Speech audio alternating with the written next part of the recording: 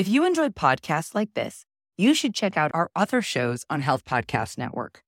For example, Hopeful Hints, hosted by Dr. Tara, guides and supports those on the often challenging and isolating journey of women's health concerns and infertility. There's a particularly powerful episode that you should check out called All Things Endometriosis, which dives deep into understanding the condition to help the many women who suffer from endometriosis and have no idea they have it, and healthcare providers who are uneducated about it, making the diagnosis process so difficult. Check out Hopeful Hints on your favorite podcast platform or visit healthpodcastnetwork.com. I have a question for you. Do you really know how old your patient is? You may actually be wrong about it. You have all the January 1st people, right? And so what we always tell people, you go to the Asian agencies, they know what happened with all the wars. You don't have to explain to everybody what happened and make it look like you're a bad person for lying. It's because it's messed up in terms of immigration and history. So my mom, she had to claim 1939 birth, even though she was born in 35. And again, the difference of 4 years is tremendous the older you get. And that's something I think healthcare people ought to recognize. Hi, you're listening to Healthcare for Humans podcast, the podcast dedicated to educating you on how to care for culturally diverse communities so you can be a better healer. This is about everything that you wish you knew to really care for the person in front of you, not just a body system. Let's learn together. I'm Dr. Raj Sundar, a family physician and a community organizer. Welcome to Season 1, where we talk about the history and culture of immigrant communities. We're going to start off this 3-part series on the Chinese American community by talking about history. You may start listening to this episode and ask yourself, is this the right podcast? Is this about healthcare or is this just history?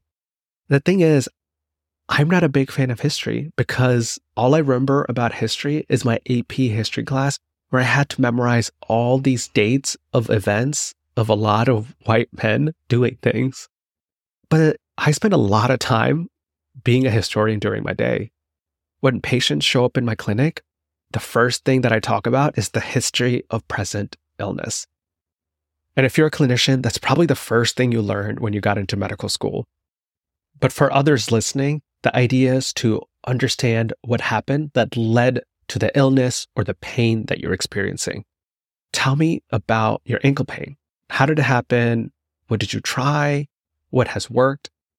But the other important part to know is we really, really just want to know the history of the present illness, the ankle pain. Not that you were at a birthday party when it happened, not who you were with when it happened, not why this birthday party was so important to you because it's the first one since COVID. We just ask about the body system.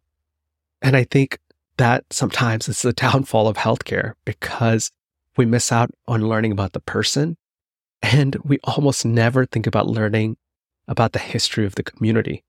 But I want to propose to you that it's just as important to understand the history of the community because that's the source of their values and beliefs. And that's where you'll understand the events that cause them trauma and learn about the things that give them hope. And those are the things that we really need to know to care for the person when they show up to you vulnerable, broken, in pain. Because you can't help them heal if you don't think about all of those things. I'm thrilled to have Connie So, a professor at the University of Washington, to join me today to talk about the history of the Chinese American community. And just like me, after this episode, you're going to become fluent in talking about Toisanese, Gongshao, and Cantonese, and you're going to understand what all those words mean, and it's going to make you a better healer, friend, and neighbor. Here's Connie. Hi, Connie. Welcome to the show. Tell us about yourself. How did you end up in Washington State, and what are you up to these days? I'm Connie So, and I'm actually an immigrant from Hong Kong. My family has been in America since the 1850s, if not 1849. And it was a stowaway from southern China, Toisan, toward Hong Kong, into the United States. And we actually ended up finding some gold. So we've been here for a very long time, but we've always been separated because of immigration laws in the United States. So we all came over as immigrants. And so I think our story is very typical in many ways for the Southern Chinese diaspora, which is the big diaspora out of China. So I was only able to come to America and start having a second generation because of the 1965 Immigration Act. But my mom's side of the family from Toisan has been in America, as I said, back to 1849. In fact, my great-great-grandfather was one of the first men hired at Angel Island Detention Center for Asian people over in California. My grandfather was one of the first men hired for the United States Military Police, so it was just formed. And then what do you do now? Oh, I'm a teaching professor at the University of Washington. And I'm actually at my alma mater. So I went to the University of Washington undergrad, and I went to Princeton for my master's in public affairs, and then my PhD at UC Berkeley. And my goal was always to come back to Seattle to teach. And I've been here for 34 years. So I love people who are living their dreams.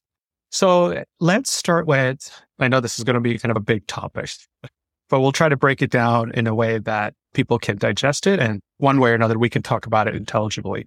So in China, I think we should talk about just the diversity of what it means to be Chinese. And I have some statistics here. So I'm just going to say some facts and you can expound on it. Is that in China, Han Chinese constitutes for 95% of the nation's population, and the remaining 5% are made up of 55 other ethnic groups. Here's the thing.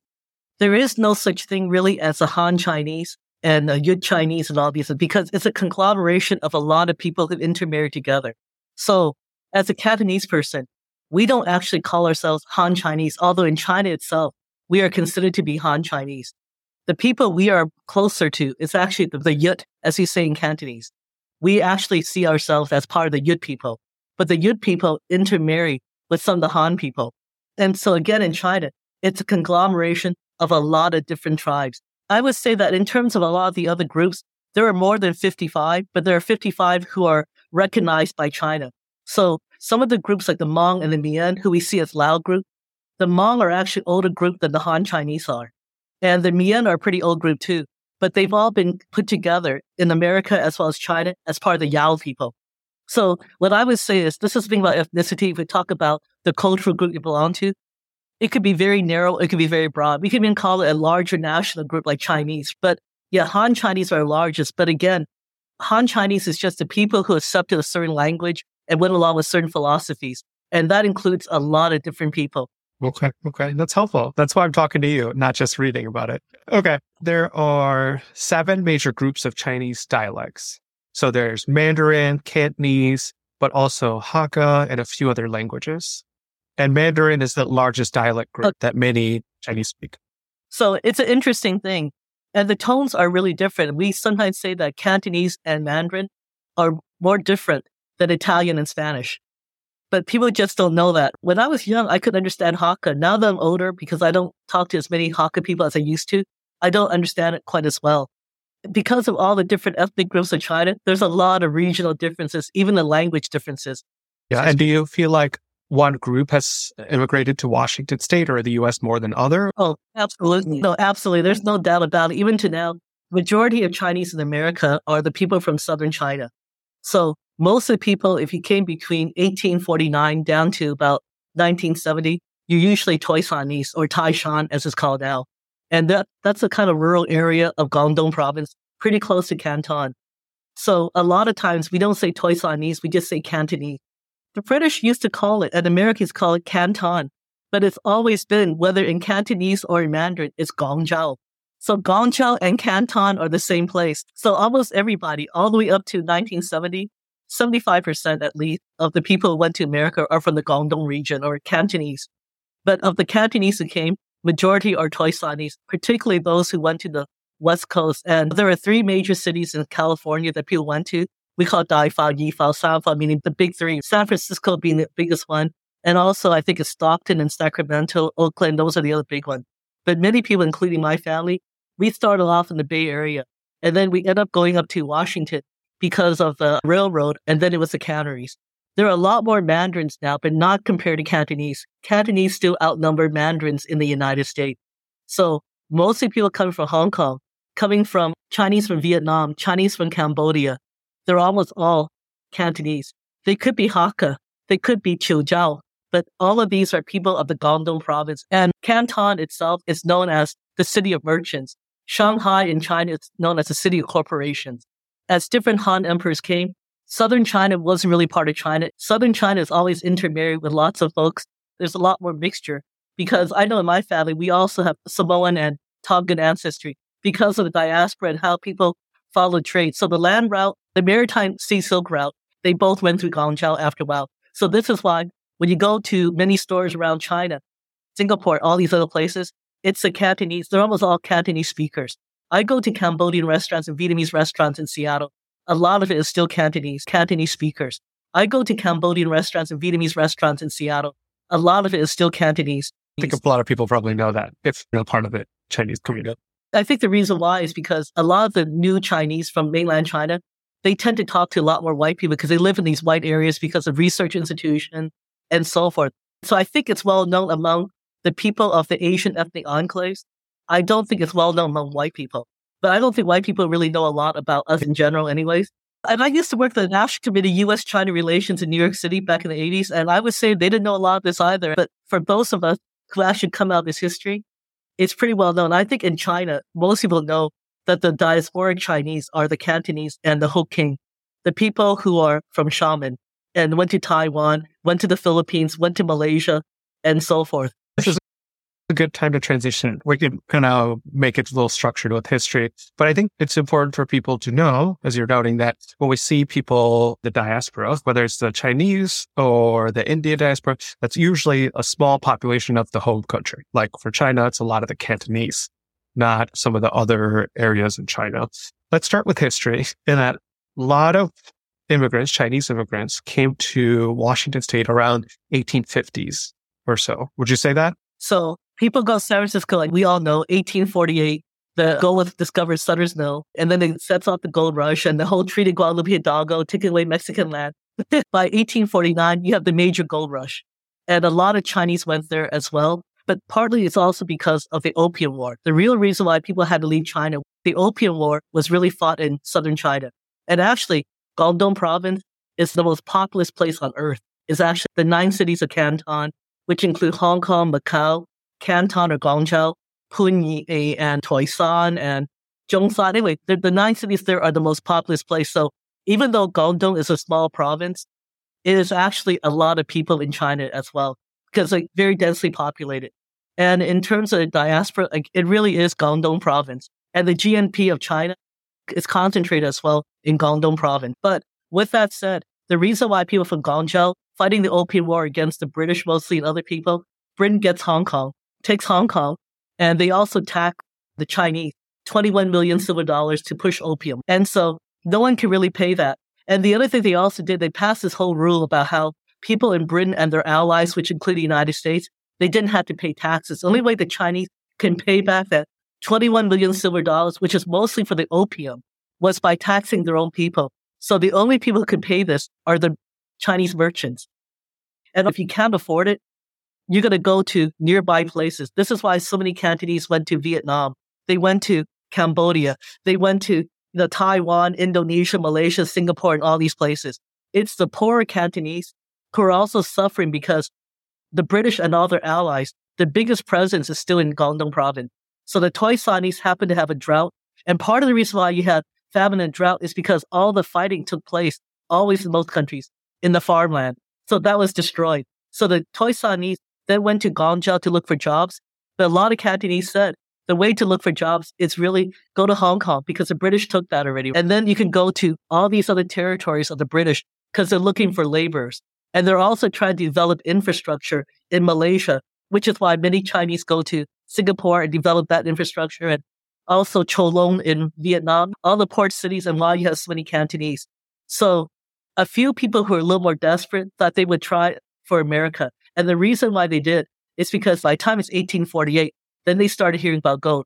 And of course, a lot of people in China don't really like the people who are white. The term we have for white people, white devils and ghosts and everything, because they're pushing opium onto the Chinese people.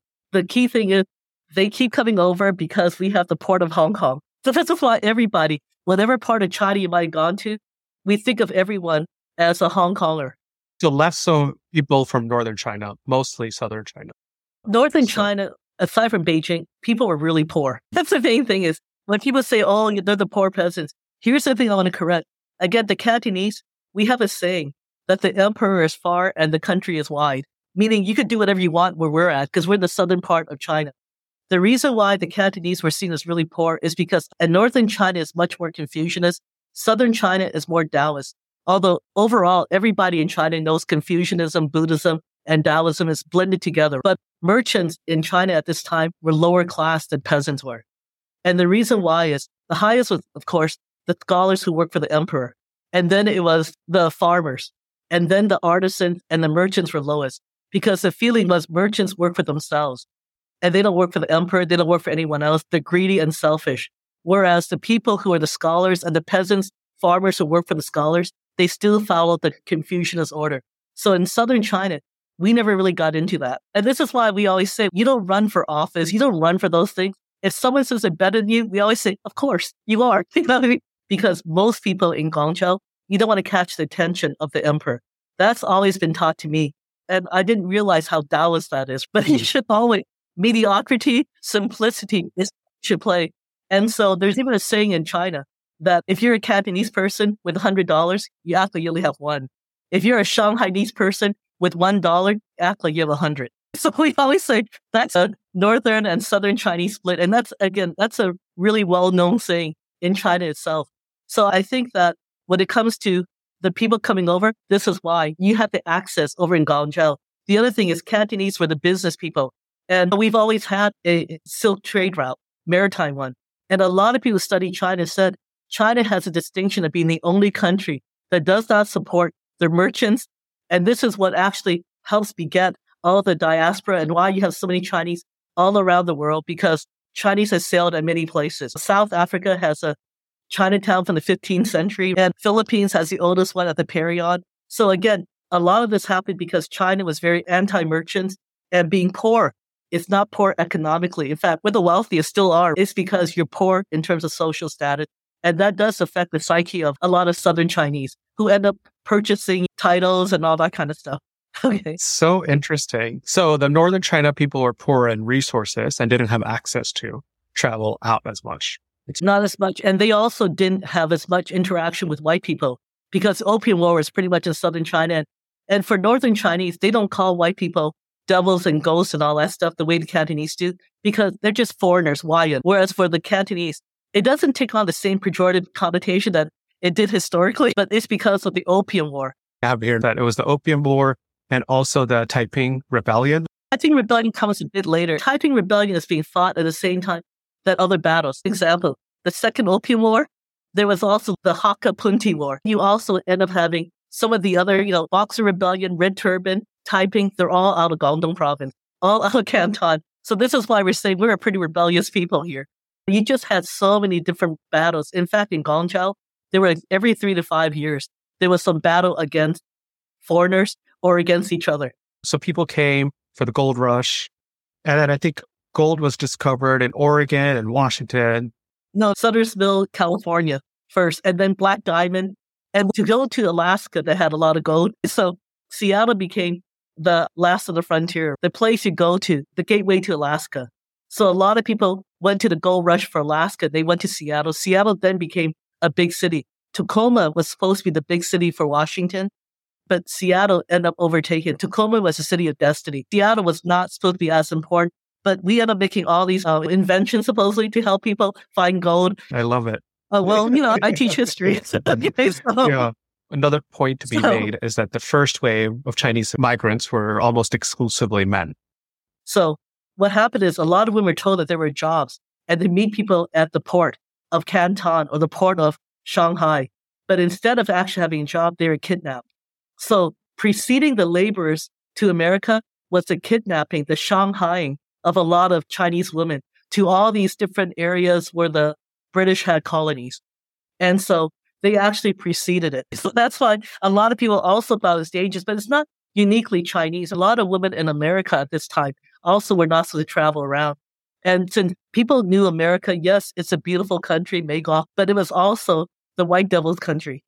So you're not going to let a Chinese woman traveled by herself there, especially because among the women who were there were a lot of people who were forced into prostitution.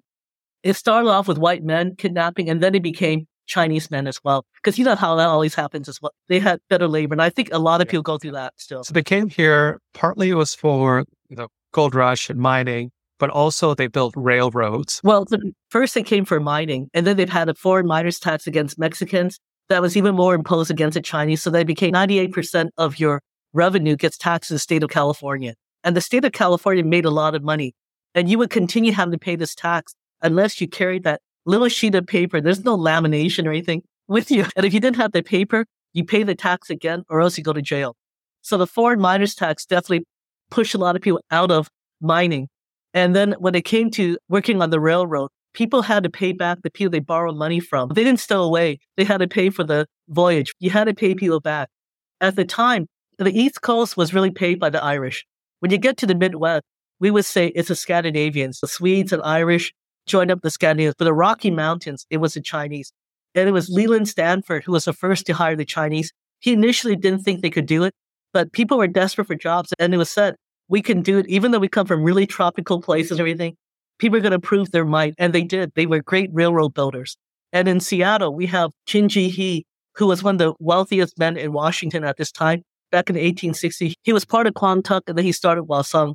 And what he did is he employed a lot of people, but the main thing is he ended up pulling the money and all his know-how, and he built a railroad in Toisan. So this is why in China, he's well known as well. But the key thing is the Chinese ended up not only building it, they were engineering. They were doing a lot of things. And in the annals of California, they talked about all these contributions that these guys coming from such a tropical area were able to succeed in. So again, Leland Stanford didn't really think people would be very strong, but they were willing to work for a little less money because they're desperate to pay off their debt. They ended up becoming great workers. And this is why the Burlington Railroad ended up being dominated. They all became dominated by the Chinese. Such an interesting backstory. So the people came, things were tough in China, though it was an understatement, came for mining, then transitioned to helping build railroads. And in the 1870s to 1880s, that's when there was growing resentment toward the Chinese. I think people call it the Yellow Peril, right? There was already Yellow Peril sentiment as early as 1849. Yeah. They were not wrong. But the difference is the year of Golden Spike is 1869. It's in May 1869. And this is why we have AANHPI Heritage Month in May as part of commemoration of that. Part of the reason why California and these other places had the Chinese, and there are a lot of books about this, is because the West Coast states didn't have slavery. And so the Chinese were actually, even in the places they went to, like Cuba and Barbados and Tobago, which have a lot of Chinese people, Fiji and such, these are actually, since England and France outlawed slavery for the U.S. did, Chinese were actually what we call coolie slave laborers. And so it was a substitution for African Americans who are no longer enslaved officially. So the kind of jobs that early Chinese did, migrant work, sticks, and so forth, are a lot of the jobs that African Americans also have. And this is why we always say it's hard to tell the Chinese story in America without going through Native American, African Americans, and Latinx people as well. So there was already a lot of dislike. And in fact, they were making up things about the germs, and Chinese were being blamed for the Opium War. And so there's a lot of sentiment. But because by 1869, you no longer needed the labor of the Chinese. Starting in 1869, when there's a lot of sentiment against the Chinese, especially led by the labor union. So the Seattle City Council, the Tacoma City Council, they were all dominated by unions. And Tacoma had a bigger Chinatown than Seattle initially. But they created what was called the Tacoma Method, where you round up all the Chinese and you kick them out to another city. So this is why Tacoma still doesn't have it. Anacortes, Chinatown disappeared. A lot of Chinatowns throughout the West Coast disappeared. But the Tacoma Method only reflected the sentiment puberty had. And so the people who wanted the Chinese in there were the big corporations. And they started experimenting already in Hawaii with the Japanese. And in America, they found the Japanese are pretty good workers. And so the Japanese end up taking over where the Chinese are left off. And so then with the Japanese there, they can go ahead and allow Chinese Exclusion Act, even though the sentiment to kick out Chinese had been there for a long time. And because we had a mini depression in the West Coast, the only jobs they could take were the jobs that white men did not want, because everyone was more desperate. And this is why a lot of Chinese men, the guys who built the railroad, ended up becoming houseboys, ended up becoming cooks. And many people say this is what led to a feminine stereotype of Asian men in the United States.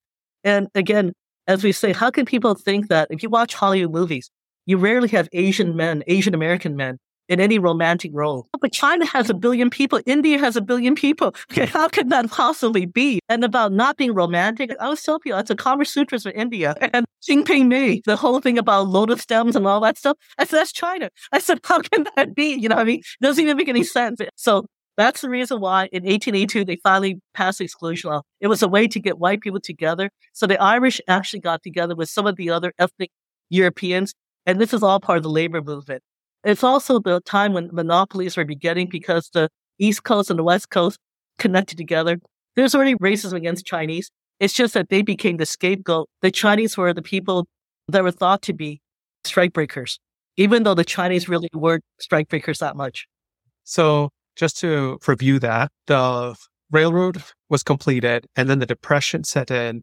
So then the animosity really picked up, although with the passage of the Chinese Exclusion Act of 1882, which prohibited family members of Chinese workers coming to the U.S. So if you have enough money and you can create a job for 5 American, you can still come over. Back then it was like if you had $10,000 to you, you can come over or you're a student. Otherwise, every regular Chinese were not allowed to come over. But they only experimented this for 4 years. They weren't sure they could do without Chinese labor. But as the Japanese came in and they proved to be pretty good, then they extended it. And then finally, by 1892, it became permanent. And already, of course, America, they already had the 1790 Naturalization Act, which prohibited everyone from becoming a naturalized citizen. But by 1882 Chinese Exclusion Act, all Asian people could not become U.S. citizens. So all this animosity builds up. I know you talked about the Tacoma residents being expelled, but I think this is also where Chinese communities built stronger connections to each other, like creation of association, tongues, right? There's always been Chinatowns and Chinese communities throughout the world. And again, we could go back to the 15th century with Chenghao. So there's always been some communities and people followed their relatives. So the reason why you end up having the Chinatowns, I always got to tell students this. People used to ask me, first came back at UW, how come Asian people always hang out together? And I said, the real reason why is because white people like to hang out with each other exclusively so much, create residential covenants, red lines, and everything else, de facto segregation. So that's why the Chinatowns came up, because initially Chinese didn't want to compete against each other, but they had to move to the area that white people did not want to be. And again, even to this day, a lot of new immigrants, the only place you can afford are the areas outside the city. So this is why a lot of immigrants of color in particular, we always live in unincorporated areas. This is why Skyway, Federal Way, SeaTac, even Rainier Beach initially, those are all unincorporated areas of the city. So in terms of the family association, the Chinese diaspora, since long time ago with the whole Sea Silk network, it's always been there. People move accordingly. And the way Chinese start businesses is because of the family associations, the families that follow one after another. We start business by what we call the rotating credit system, where I don't have a lot of money, but I'm going to find people of my same last name. So my great-grandfather started Wu family in Seattle. And again, there's Danny Wu and all those guys. So everybody put in $100. It's not a lot of money, but there's 20 of you. That could be quite a bit of money.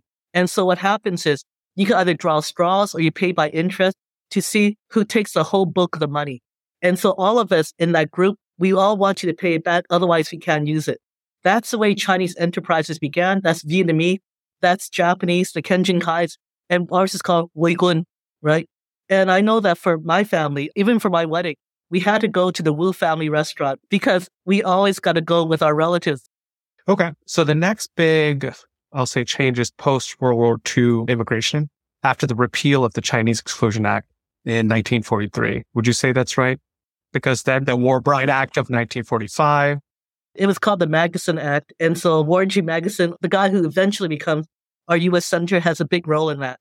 But part of the reason why the Chinese were also treated better was because, I don't want to go through all this world history, but Japan invades Manchuria. They're condemned by the League of Nations. Japan says everyone's hypocritical. The Lighting Commission condemns them. They joined the Axis power, all that stuff. So Japan invaded Guangzhou. And they also invaded Xiamen and all these areas of southern China.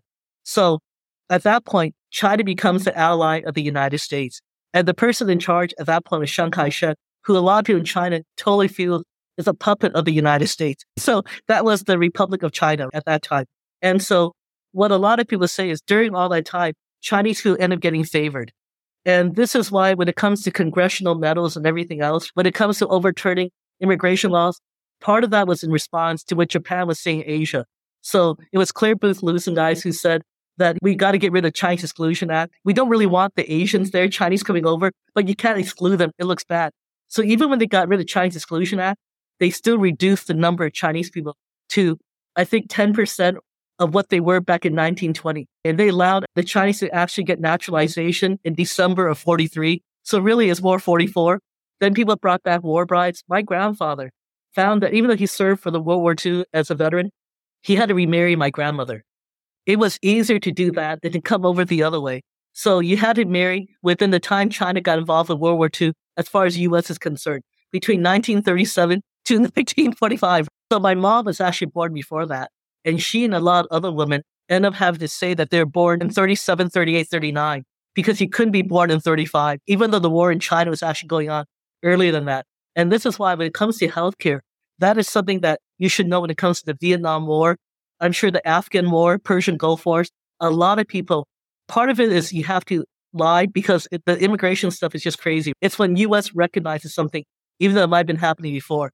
But the other part is sometimes people don't have paperwork, and that's why you have all the January 1st people, right? And so when we always tell people, you go to the Asian agencies, they know what happened with all the wars. You don't have to explain to everybody what happened and make it look like you're a bad person for lying. It's because it's messed up in terms of immigration and history. So my mom, she had to claim 1939 birth, even though she was born in 35. And again, the difference of 4 years is tremendous the older you get. And that's something I think for healthcare people, people ought to recognize that. Wow, that's so interesting. Yeah, I think that's definitely true. But post-World War II immigration, in 1950s and 60s, I think the Chinese entered fields that were traditionally close to them too: medicine, engineering, business, and politics. No. America in 1943, in December 43, gave sanctuary status to 1,000 Hong Kong refugees, as they're called. But these were actually international students from China. Out of that group, 3 of them end up winning the Nobel Prize. But these 3 guys are not normal people. These are people who get into China from China as international students during a more hostile period. So we have Sung Dao Li, Sammy Ting, and Chen Yangning. We got several people. These are the guys. And after World War II was when African Americans are talking about starting the civil rights movement. So you needed to have somebody that has been historically discriminated against that seemed to be doing well, because African Americans are saying white America is institutional racist. They latched onto these guys, the stories of these guys who are international students, to make it look like, Chinese people are hardworking and smart. They don't agitate, and that's what they do. Black people, they talk too much, blah, blah, blah. Majority of Chinese were still in Chinatown. These were your exceptional Chinese. People win Nobel Prize are exceptional, okay? And they use those words and exaggerate it, right, to everybody else. And they still continue doing this to this day. Yeah, I mean, I think that's where the model minority comes up, right? Yeah. And again, it's everything that's put against African Americans. And again, we could do a whole thing on that. I always do this every year to show people why the statistics they use are inaccurate. It's median family income. It's not per capita income. We come from expensive cities. So, of course, our income is a little higher. Our minimum wage is higher. And, of course, the expensive cities, what you should really do is compare Chinese in Seattle with white people in Seattle. And San Francisco and all that stuff. And they're going to find there's a severe underemployment, et cetera, et cetera. Okay. So now we have the migration patterns. I wonder if we can just put on a different lens and you can just give me your thoughts on breaking it out this way, that we're taking care of Chinese Americans, that there's probably different amounts of acculturation, which is that idea of how you live according to the cultural values, either of your home country or of the U.S. And this is arbitrary how we break this down, but I just saw it in a curriculum about just the community here. That one, there's the elderly Chinese American immigrants who still have traditional values and hold on to the values of China and how they grew up. And then there's the immigrants of working class, and then the bi-acculturated professionals, and then the American-born Chinese Americans. What do you think about that breakdown? I would say, and I talk about classes, and this is my experience growing up as a Chinese American in Seattle. We think it depends more on whether you come from ethnic enclaves or you come from white community. We feel that a lot of people say old immigrant and they come out very old country. What we say is it depends. There are the old immigrants, especially the ones around Chinatown, but we think that all immigrants, especially the people who come over after 65, they all have assimilationist tendencies. If they didn't have assimilation, and assimilation we mean white Anglo-conformist. If they didn't have that Anglo-conformist mentality, they probably wouldn't come to America in the first place. But when you live in the ethnic enclaves, like the Chinatowns, like the Beacon Hill, which is actually the largest Asian American enclave in the Seattle area. In fact, throughout the 1990s, 2000, more Asians live in Beacon Hill than the entire city of Bellevue. So that's how great it is. But when you live in the Asian enclaves, there's actually much more of a movement to become acculturated and proud of being Asian American, no hyphen. So this is the thing we always say, for the ethnic enclaves, we don't hyphenate because we know hyphen means that you're equally knowledgeable about being Asian and American. Asia's a big continent, even about Chinese American. It's hard to know about China when you grow up in America. More of what you know is what your teachers have told you. So part of the dilemma a lot of students feel is that when they go to school, well-intentioned and not so well-intentioned teachers tell them pretty much negative things about being Asian, backward things about being Asian, and they don't talk about the United States the same way. So a lot of Asian parents mistakenly tell them to obey their teachers. That's the best way to do well. They don't realize a lot of times the stuff that the teachers tell them is totally contrary to what it means to be Asian for a lot of people. So, for example, for many Asian and other people of color, we live with our families intergenerationally. However, in America, they call you stunted if you don't move out by the time you're 18. They also tell you that in terms of food, that it's unhealthy to eat rice all the time, white rice. Look, we've been eating white rice for a long time. We live longer. I'm just going to put it right there, right? But there's a lot of little differences about medical treatment and so forth. So what we say is this, that when you come to the ethnic enclave, we may even go through the whole assimilation agenda. But when you come to the enclaves and there's people who have gone through things before you, they help you out with identity issues. And so you end up usually not being as ashamed about being Asian American. And you may identify too with a lot more African American movements. So we're all acculturated because there's a lot of different acculturation. But what happens is for the newer Asians who come over, especially as international students, they talk to a lot of white people who tell them negative things about ethnic enclaves. So they always end up putting down the Chinatowns, the Beacon Hills, and everything else. What it is that I think a lot of the parents who live on the east side, who live on the north side and these other areas, they tell their kids to be proud of being Asian, but the kids say they don't really mean it.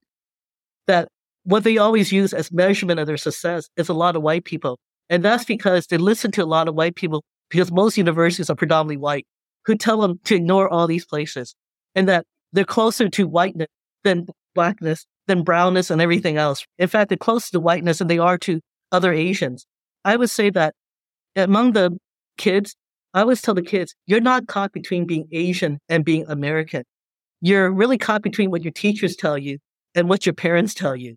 And that a lot of people go through that dilemma. But I say, if you're a loud person, what are you, Chinese or are you white? If you listen to them, all of Asia acts exactly the same way, even though we're most of the earth. And I tell them, when you buy that kind of garbage, even though they may not mean it that way, when you buy that kind of garbage, this is why a lot of us may think that you're pretty much a coconut, a banana, a twinkie, whatever pejorative term you want to put about that, about people who are acting too white. So what I see a lot of times in my regular classes is Asian Americans who may even think they're being Asian, but they bought into what has been taught to them about Asia, and they're not encouraged to critically critique what it is their teachers have taught them. Whereas I think that when you're in an ethnic enclave, that may still happen, but you have more venues, more avenue to be able to critique these things. You can talk to other people who encourage you to question this. And I think, again, this is why we say that a lot of the traditional Asian American leaders of Seattle, they end up coming from the Chinatown, the Korea towns, the Manila towns. That makes sense. So last segment, I think we're going to transition to caring for the Chinese community. We'll go into, there's different beliefs around health and what healthcare providers or clinicians to know caring for this community. I'll give you an anecdotal story first. One of my good friends, she was head of the Women's Healthcare Center at UW. And she's from Hong Kong, and we've been friends since undergrad. But her grandmother from Hong Kong was ill. She had cancer. So she came up to UW to get treated. They told her she has half a year to live, maybe a year at the most. But I told her, why don't you try other people? A lot of people I know have tried Chinese acupuncture and herbalists and everybody else. I said, it can't hurt you. She's going to die. My friend went back to Hong Kong with her grandmother, and that was back in 2006. She went back. Her grandmother's still alive. She's still doing well. But my friend decided to leave UW, go to University of Hong Kong, and to learn East Asian medicine. She's still in Hong Kong a lot of times. She has joint appointment, but she did it because, as she said, a lot of what they tell you in the West doesn't seem to work. Her grandmother is still doing very well, still alive. She's an old lady, but they would have killed her had they done what they wanted to do for her. Whereas she just went herbal, and she did well. And again, you see this in the movie The Farewell. The same thing, true story. They did much better. Okay, I do a lot of study abroad to Hong Kong before the pandemic. My assistant is Filipino with a little bit of Chinese, like a lot of people have that. He hurt his sciatica, and they wanted to operate on him. They gave him morphine. They gave him all this stuff at UW to treat him, and they're about to operate. I told him, no, don't do it. I said, I just have this real aversion to that. I said, why don't you go to an acupuncturist? It can't hurt you. And my mom was an acupuncturist back in Hong Kong, too. He went to acupuncturist. She looked at his tongue, because that's the first thing you do about what you ate. And then she clipped his ear and bled it. And then he was using crutches. Now, I always tell people, that to me is the most amazing story. One I can eyewitness. And then after that, he continued to go to acupuncturist. A month later, he went with me to the China study abroad, and he played basketball against the kids at Xiamen University. So I think a lot of people just have a different feeling about it, that Western medicine is far too intrusive, that what is wrong with using herbal? And I'll give you one that I think a lot of professional Asians I know have gone through, including me, my siblings, and a lot of my friends at UW Medical and such. They all have what we're calling type C diabetes. This is when you have type 2 diabetes, but you're skinny, but you don't have the things that usually go with being a type 2 diabetic. And what I noticed for all of them, and I started talking to my friends at ICHS, International Community Health Services, what we notice is, how come it's always the professional Asian Americans that have been here longer? It's the Japanese, it's the Chinese, the Asian Indians, and the Filipinos. So my daughter and my son, they play a lot of sports, so I thought, okay, I can always tell me to be healthier. So I started eating a lot of salad. A lot more than normally, because you had to have something fast. Suddenly, I was told that I'm borderline for type 2 diabetes, like all my friends, because my yoga friends, my friends who bike around, they all have it. And I thought, oh no, I'm becoming what I teach. So I decided I'm going to eat the total Chinese diet. I had roast pork the day before, the lechon one. I had all that stuff. She told me, what did you do? You really improved. I decided, experimenting only on myself, I totally went with the Chinese diet. Because if I'm going to go down, I'm going to go down with food I like. I feel like that should be the hook of the podcast. I talked to my friends at ICHS, the people who run, and I told them what I did. And they said they're finding in their studies about diabetes among Japanese and Asian Indians and Chinese and Filipinos, the more established Asian groups, is that you don't get the type C diabetes, as we're calling it, if you totally eat Asian food or you totally eat white food. It's something about the combination in between that they don't know what it is that makes people get the diabetes. And we're saying that only the wealthier Asians are the ones who eat both white food and Asian food. And I was told by my friend Ron Chu, that they don't know what the combination is exactly, like 30%, 40%, but they know that the people who are having these type C diabetes, including almost all my siblings now, who are professional Asian Americans. And that's why I'm saying, I think among the Asian American community, we have this feeling about a lot of medicine that other people do not. We also see that diet definitely plays a role. A lot of kids I know, a lot of Asian Americans I know, and kids, college students and younger, they're getting ulcerative colitis and all these gastrointestinal issues that people didn't really have back in China, Hong Kong, India, but they didn't have it 20 years ago. But last 5 years, they're getting a lot more because these countries have become more developed, wealthier, and I think they're getting more of the Western diet. So I would say that a lot of Asian Americans, regardless of how long they've been in America, they're starting to look into other methods. However, the ones who are very assimilated, who don't talk to other Asians, they don't know that this is something you might consider doing. I think the bigger one is still how we treat the mental health issues, how we treat a lot of these other things. So a lot of people in Asia, less so now than what it used to be, they're not really about treating mental illness. So you have to get out of that stigma. But I think a lot more people became aware of that because of COVID, just how bad it can get. And I think because Asians do live longer in general, overall as a group, back in Asia and also in America, I think that Alzheimer's and how to deal with Alzheimer's. And you know what, Asian Americans, a lot of us, we don't believe in nursing homes because we think that's elderly abuse. But there is becoming a generational gap. Going back to what you said about the more acculturated and the immigrant Asians, where a lot of the grandkids seem to be bullying the grandparents. And we really see that a lot, especially in the wider communities, the Asians from white communities, because they're ashamed of any remind us about being Asian. There's some of that in enclaves, but more so the newer ones are emerging, not the more established ones. Because I think, like Asian counseling referral services and international community health service, they're right there. It's taking us like 50, 70 years to figure this out, but we still are servicing a lot of people. Okay. Last question. Any other final thoughts about just taking care of the Chinese community, or maybe a doctor that did it especially well for you? Maybe integrated Western medicine and traditional medicine? I think a lot of doctors are becoming much more aware of this. I think ever since the publication of the book, The Spirit Catches You, You Fall Down, about the Hmong family, I think it's become required reading for ethics classes. But I remember I used that book when it first came out because I thought it really captured what a lot of us think. I remember one of my sisters was really ill and they had no way curing her. And she actually had anorexia nervosa. This is back in the 70s when people didn't know what the disease was. But my grandmother, she started chanting things and doing a lot of shamanistic stuff. I kept thinking, I wonder if it worked because she was losing so much weight. And then again, we know it's a little bit of mental illness, but people didn't know that stuff back then. But for whatever reason, she actually did get cured. But whatever it is my grandmother guys did, and I think of all the herbal medicine I had since I was young, I don't know, it worked. And nowadays when I found pediatricians, my kids, I only wanted pediatricians who were open-minded about Asian type of medicine. And even when it comes to dermatology, my dermatologist is Asian American. She's from Singapore. We always talk about the Asian American kind of things we go through. And even though my doctor is not Asian American, one of them retired and later on another person, I still found you can find open-minded people. For my mom, I definitely wanted her to have my friend, the one who went back to Hong Kong. She was her doctor because she would know what to do, how to cure her, like tiger balm and cupping. And a lot of that stuff we do as Asian Americans anyways. The doctors who we went to don't mind. And this is before Michael Phelps popularized it. We've been doing this for a very long time, the whole acupuncture. And I prefer the people who are from China. My daughter had some knee problems and no one could fix it. They're going to have to surgery. And I said, no, I don't believe in surgery unless you have to. We went to the acupuncturist. A few needles here and there, and it was much, much better. I had an ankle problem for a year and a half. I went to all these UW places because I'm a UW faculty member, right? No one. I just thought, okay, I'm going to go to the acupuncturist. A month and a half, treatment twice a week. I don't have an ankle problem anymore. Connie, I feel like we should advocate for universal acupuncture coverage. It doesn't work for everybody, but it worked for me. And I don't care. Acupuncture is not expensive. I'm like, I have coverage. But the main thing is, it's very relaxing. You have the music, you're lying there, and you feel a lot better afterwards. So I think half of it, working and not working, is your ability to trust as well. And that goes with, I think, even Western doctors. You have to trust your Western doctor. Yeah. Well, thank you, Connie, for spending this time with me. Such a pleasure.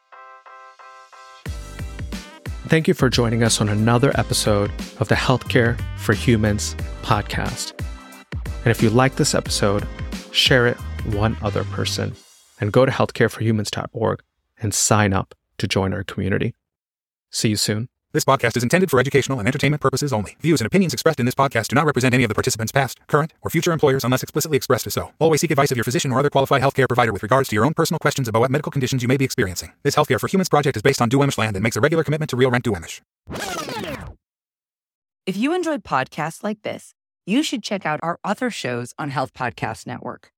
For example, Hopeful Hints, hosted by Dr. Tara, guides and supports those on the often challenging and isolating journey of women's health concerns and infertility.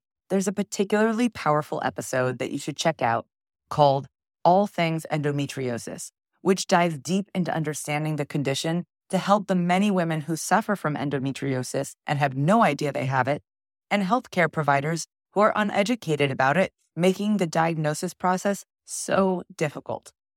Check out Hopeful Hints on your favorite podcast platform or visit healthpodcastnetwork.com.